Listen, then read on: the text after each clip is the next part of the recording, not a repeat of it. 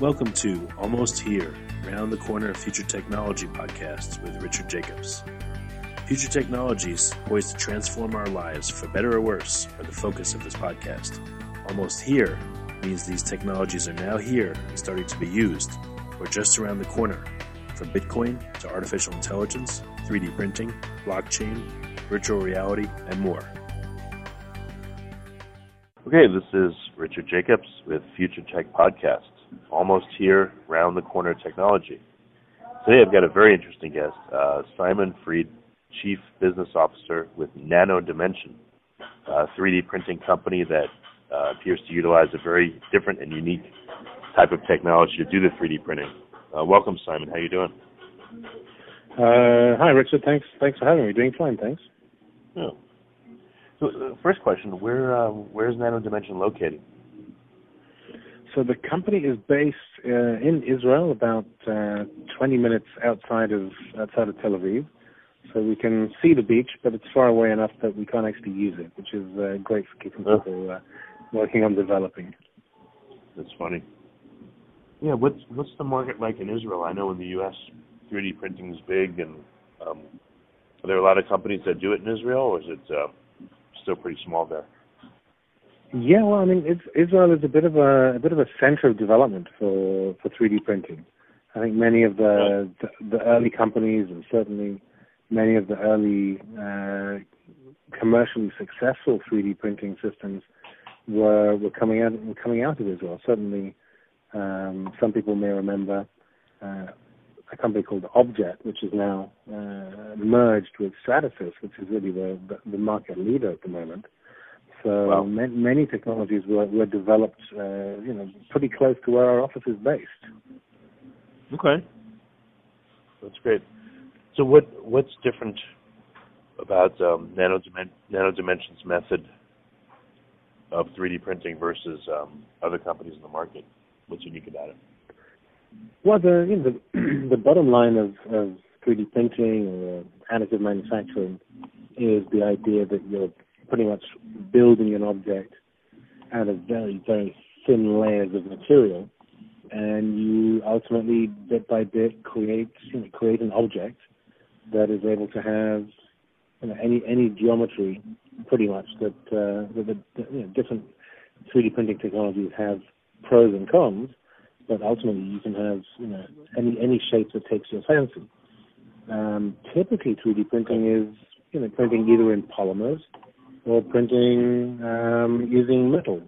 So you create a plastic object, or you create a metal object. So these are really structural or mechanical type things. At Nano Dimension, what we're doing is we're saying the idea of building something layer by layer is a great one, but we want to give it an extra twist. And so what we're doing is really printing a functional object. So it's not just a structural object, but it has electrical function as well.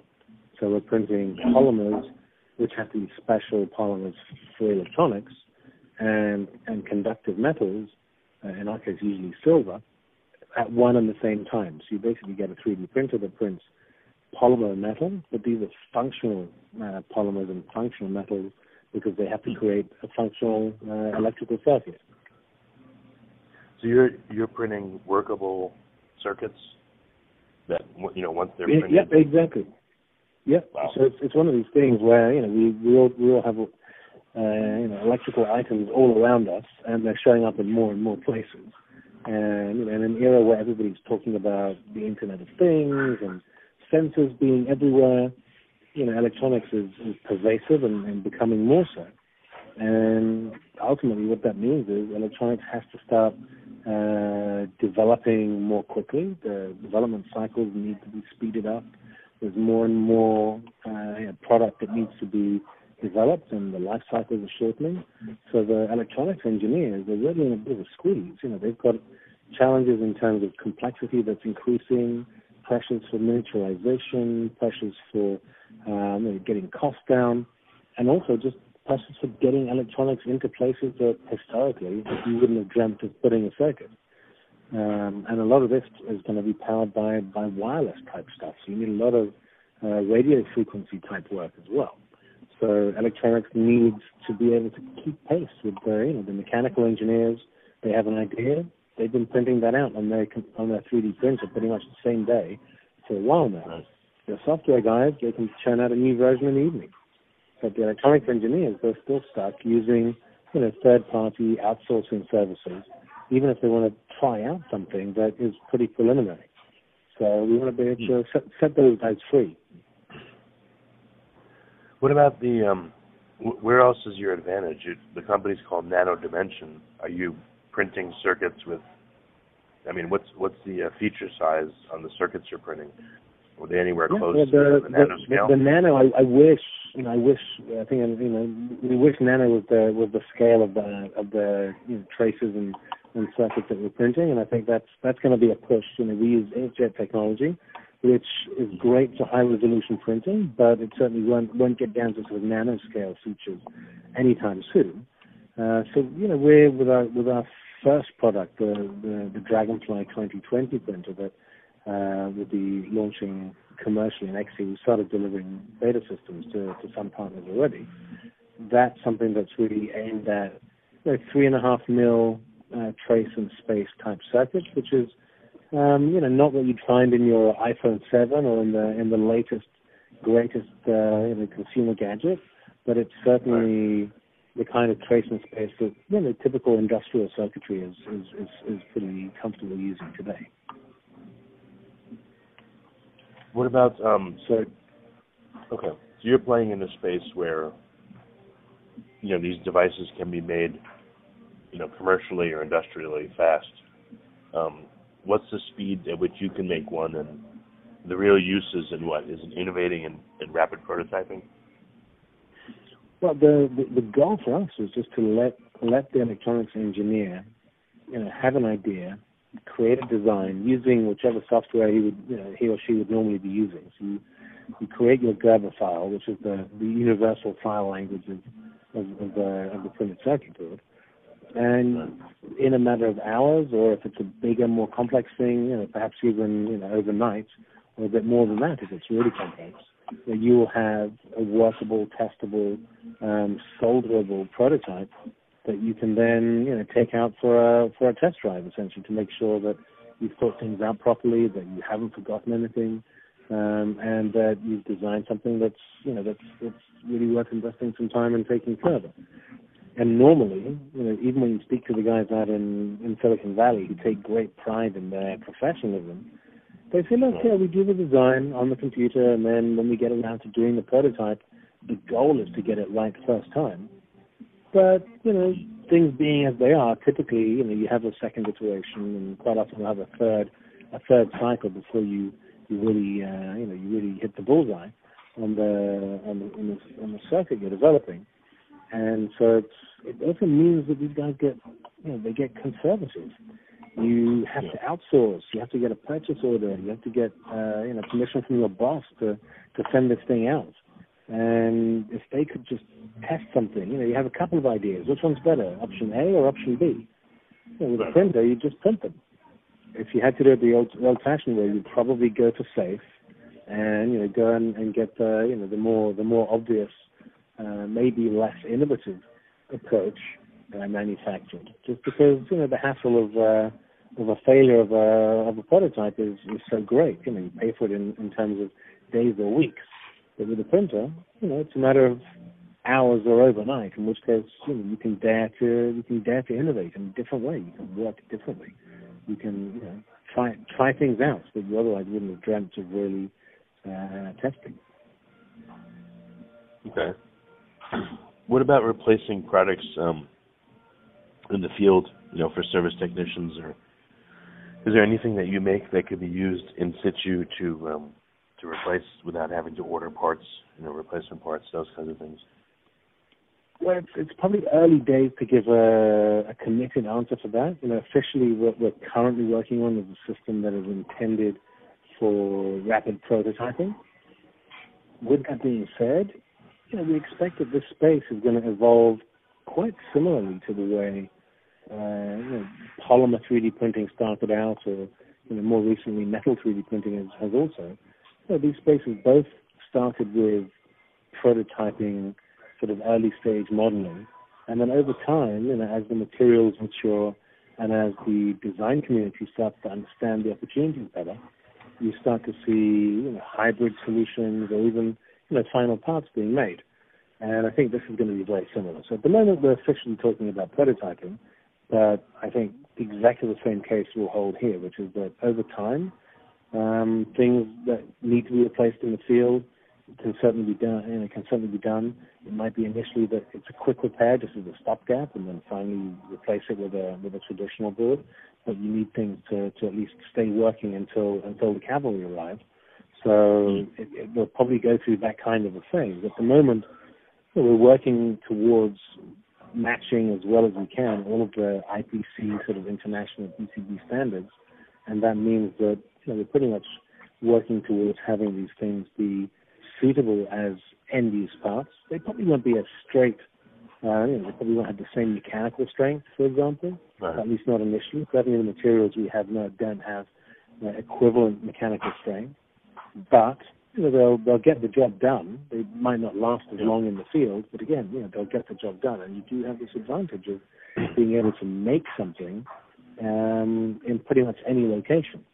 So you imagine places like, a ship that's out at sea, if a board goes and you need to replace something, that can be a real hassle if it's going to be a while until you get to port, especially if it's maybe a system critical component. That means that's exactly how you would get to port. So if you had a printer on board, you could print a part, it'll get you out of trouble. And I think the current system would lend itself to that kind of application. And I'm sure that as materials progress, we'll see better and better longevity from materials, and I would expect you'll see sort of end use parts, or even the vision that we certainly have is one where printers get more and more complex. They have the ability to print more and more materials at the same time, and so you may not just be printing a PCB, you could be printing a whole final product. Makes sense, yeah.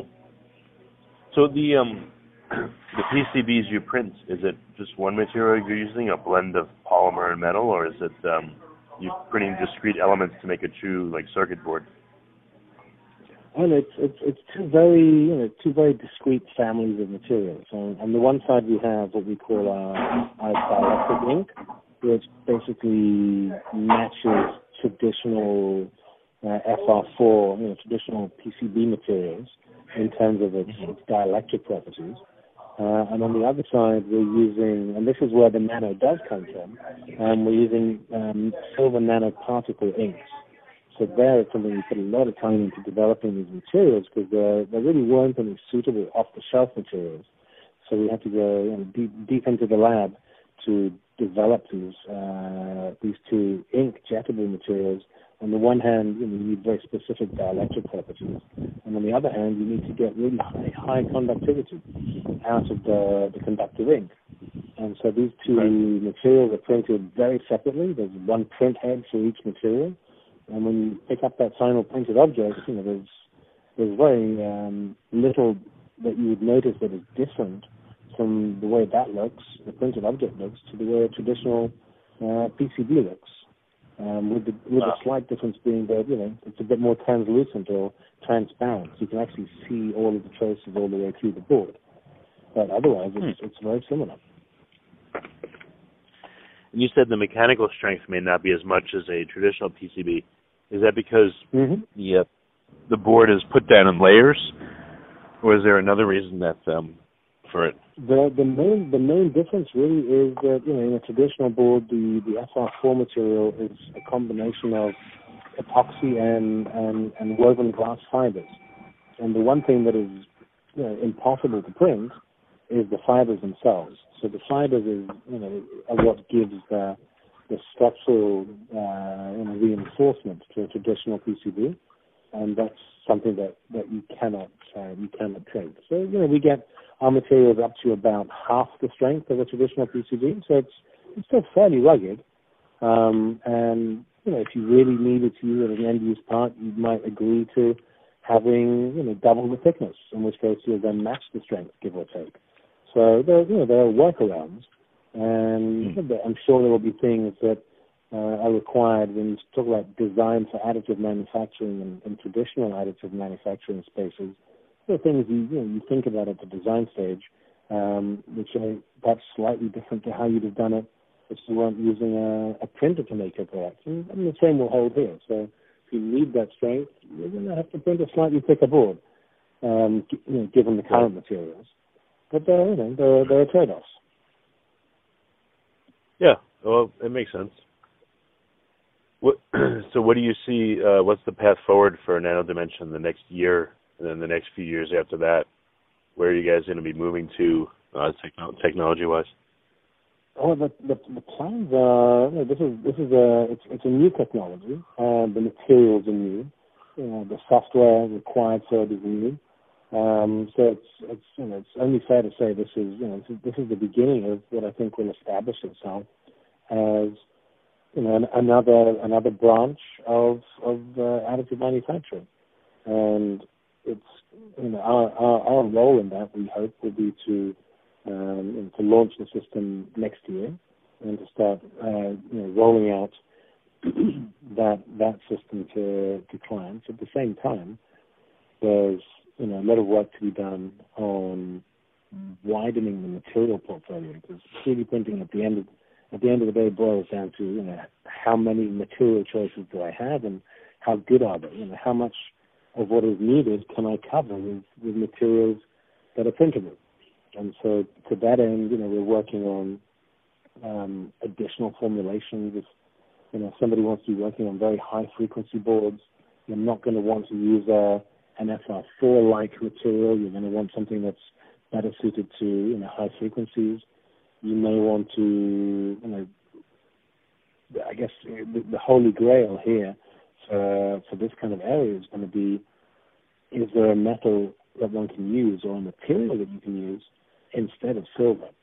Silver is a great candidate. At the moment, it gives the best conductivity. It's the most established printable conductor. But it does have one drawback, which is silver is silver, and it's pricey. So we're looking into copper inks, which are more complex, and there might be the composite inks out there, or maybe even non-metallic, maybe graphene type materials. So all of these may come into play over the coming years. I think that will bring the cost of the final product down. At the moment, it's very price competitive with prototyping, but it's certainly not a good solution for low cost, high volume manufacturing. But if one wants to start growing that batch size, that makes sense to do with additive manufacturing. The designers go, wow, if I could design digitally, using my software, and I could then digitally print my prototype, and then even maybe the first batch or two of the final product I could even manufacture digitally, then you have a really fast route and a very predictable route and repeatable route to getting those first products out to market. So I think there'll be a real appetite for doing things digitally where possible.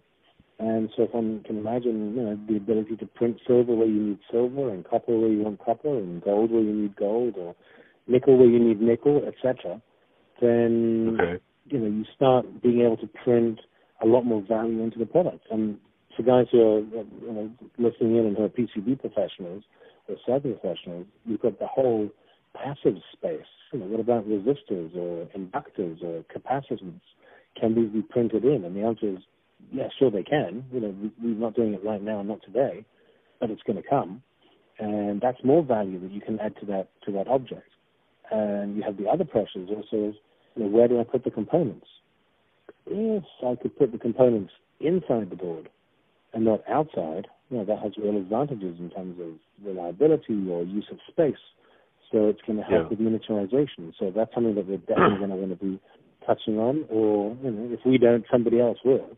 So the industry is, I think, going to start looking at this in a way where it's going to help making PCBs easier, certainly developing them easier, making new types of PCBs with new capabilities. Printing in the resistors could save you a ton of space. And maybe if you have an openness to the way things can really go 3D, because truly 3D for a circuit means actually stepping out of the concept of a PCB. PCBs are basically, a combination of flat circuits. But if you step away from this notion, which is driven by the current manufacturing process, where everything has to be flat layers, one on the other, and you say, hang on a minute, let's go freeform. Let's have non-planar. Let's have open geometry. I can print connects that go at an angle, or I can print spirals. And I think ultimately what we'll see is that we'll end up with printers that print an object as a usable, structural piece, but that contains the electronics and the components and all of the other sort of circuitry required within.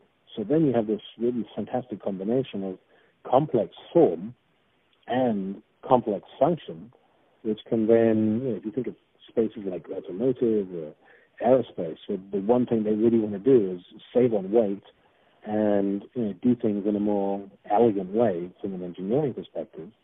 If your structural components are also part of your circuitry, that's a great win. Or if you're designing the latest smartphone, today you have a smartphone which has a PCB and then it has a phone cover. So maybe your phone cover and your PCB could be one and the same. So today we're looking at printing PCBs as a 3D printer. It may well be that in the future, you wouldn't want to have a PCB. You're just going to print the circuit in other ways and allow the form of the end product not to be so dictated by the shape of a PCB, but by the shape of what is comfortable or reliable or attractive. Without giving away, obviously, your intellectual property, how can disparate materials be printed together? Don't they have to solidify and cure? And, why wouldn't one melt the other or run into the other? Yeah. How do you do that? Good question, and the answer is that early on in the R&D process, a lot of those things did happen, and one would melt the other, or one would set the other one alight, or that one wouldn't adhere well to the other. There's all kinds of things that get very tricky when you're trying to have multi-material, high-resolution printing. And where the end product has to be, really, it's a very binary environment. This is electronics, and you can't afford anything other than perfect every time. So, the first answer is that it's not easy. And essentially, the route that we've taken is that essentially the two different materials, they've been developed together. So from the outset, they've been, as much as possible, engineered. The chemistry of them has been engineered so that they're compatible and they get along as well as possible. But then you also have the print process itself, where the polymers, we use UV curable polymers, so they harden not exposed to a particular wavelength of UV, and that's great because they can very rapidly take their structural shape. And on the flip side, you've got the nanoparticle silver, which is an ink that's loaded with very, very small silver particles, and they have to be fused together to create a conductive trace. And it's all about how conductive you can get that trace to be, and that's something that requires another kind of energy exposure. And so it's a matter of balancing those two, having one not harm the other, and ultimately treating each material in such a way as to get the functional properties out of them, but without getting the counterparty material to give up or crumble or not sinter in the case of the silver. It's really crucial those particles create a solid trace, and that does put the polymer under pressure. So if the polymer is tough enough, and I think that was one of the first things for us, and it's to get a printable polymer that has really high temperature performance. So we have a printable polymer, which if you look at the 3D printing industry, and if you look at the inkjet printers that are printing plastics, the high temperature plastics there are rated for maybe 80 degrees centigrade. So that's around a I don't know what that is in Fahrenheit, but it's just below boiling for water, and that's really not enough. So the pollen we set about developing, we've now got about resistance of around 360 degrees centigrade. So we're really four times pretty much what is considered a high temperature inkjet printable polymer. So the materials have to be worked on, the process has to be worked on, and in the end there's a lot of trial and error as well. Okay, makes sense. I mean, just for pure speculation, what are a couple things that are coming down the pike in 3D printing that you think will happen in the short term, and what are like one or two things that you think are fantasies, at least for the next 5-10 years? What's reasonable, what's not? I think from what we're seeing is that the whole industry has taken a shift. It's taken a beating first, in the sense that people thought it'd be very easy. Everybody would have a printer. You're gonna not just have a cup of coffee in the morning, but you'll print the cup, because why not? And so that kind of consumer end of 3D printing, didn't materialize, and we wouldn't expect that that's going to be something we're seeing anytime soon. But what really does seem to be taking root is genuine, industry-driven applications where, whether it's the fruition of metal printing in particular, where there's some really interesting applications.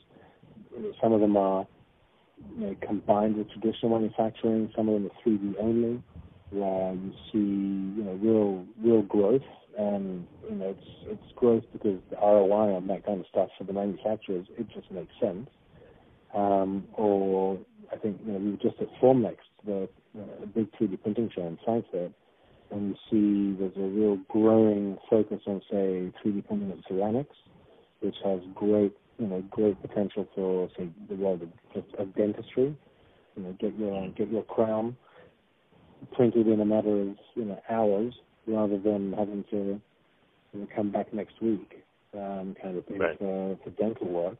And I think the next thing that's really interesting is this area of multi-material printing, because metal is good for some things. You might want to print multiple metals at the same time, or you might want to combine metals and ceramics because you want different types of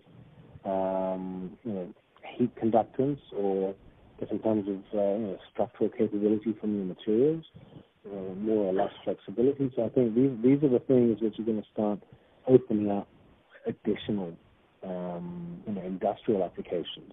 And the printers are going to get bigger, and they're going to get faster. You look at the recent launch of HP's 3D printing technology, which again is certainly in terms of cost per part, a step up from what the industry's been able to deliver before. So I think we'll keep seeing the pull of genuine industry applications, and they're going to be driven by ROI. How much of a cost saver is this, or am I going to be able to print in more value and create a product that otherwise would be unmakeable? So it's something that is definitely not a fad, and it's really bedding in, and it's ultimately it's something that has to be standing on its own 2 feet. And I think there's a lot of evidence out there that there's some really, really great applications that make financial sense and deliver better products. What about intellectual property?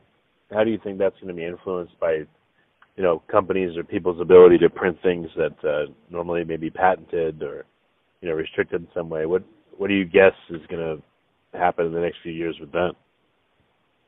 I think until quite recently, it's definitely a bit of a wild west. If you lose your CAD file and somebody decides to upload it somewhere, then there's really nothing stopping anybody from just ripping you off, and that design IP is gone.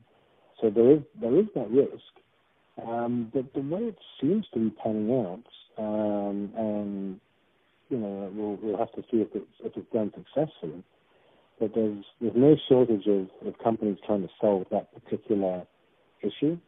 And whether that's going to be something where you perhaps have traceability in terms of materials.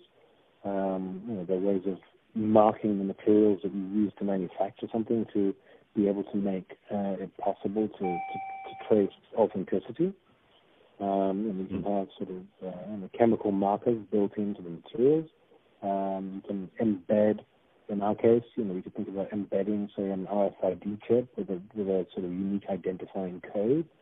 And then as you start seeing the design files perhaps moving onto the cloud, I mean, ultimately this is going to be an industry of distributed manufacturing, which is interconnected over the cloud, allowing people to make anything anywhere. And the kind of security that's going to be needed, end-to-end encryption, keys at either end. You can't print the file unless you have the requisite code in order to manufacture it.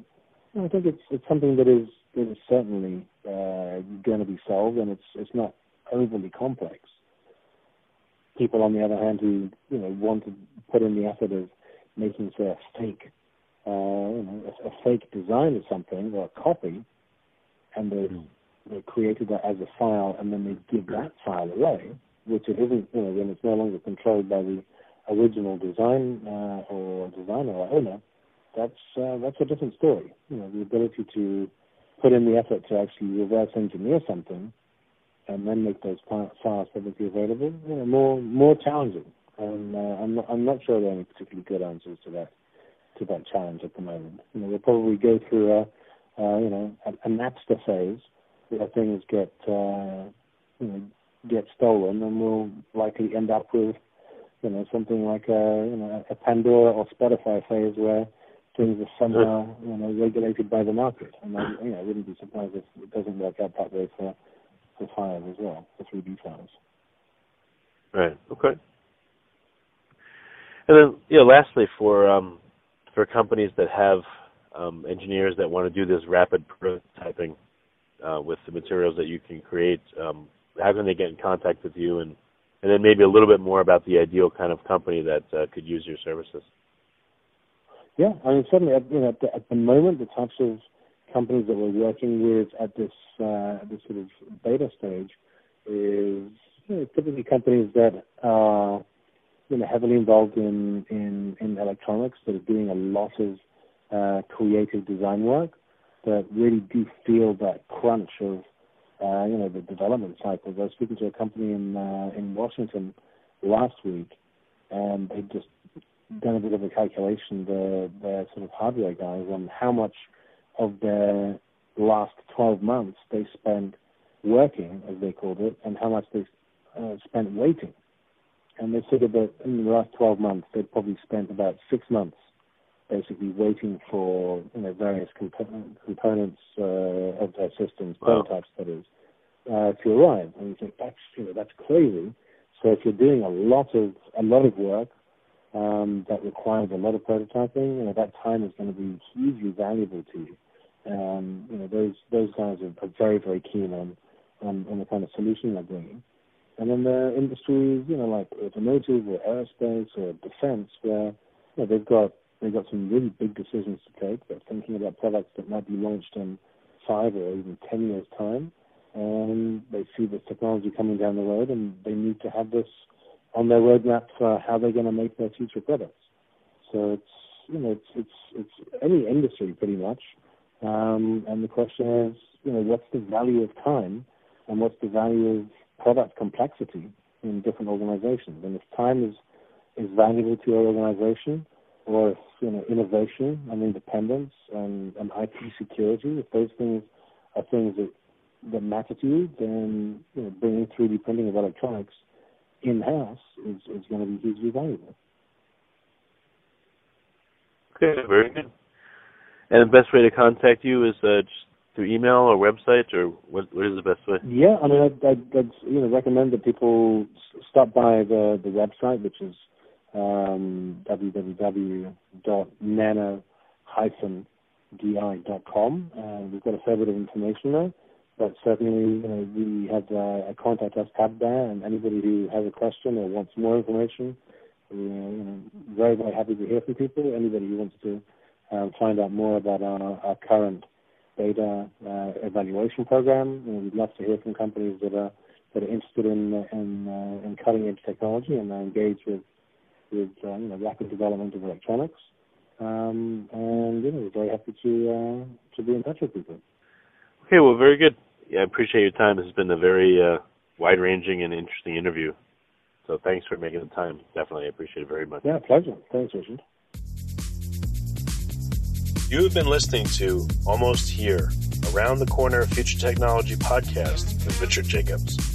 Subscribe to this podcast, post a review to discover more future technologies that are poised to transform our lives for better or worse, such as Bitcoin, artificial intelligence, 3D printing, blockchain, virtual reality, and more.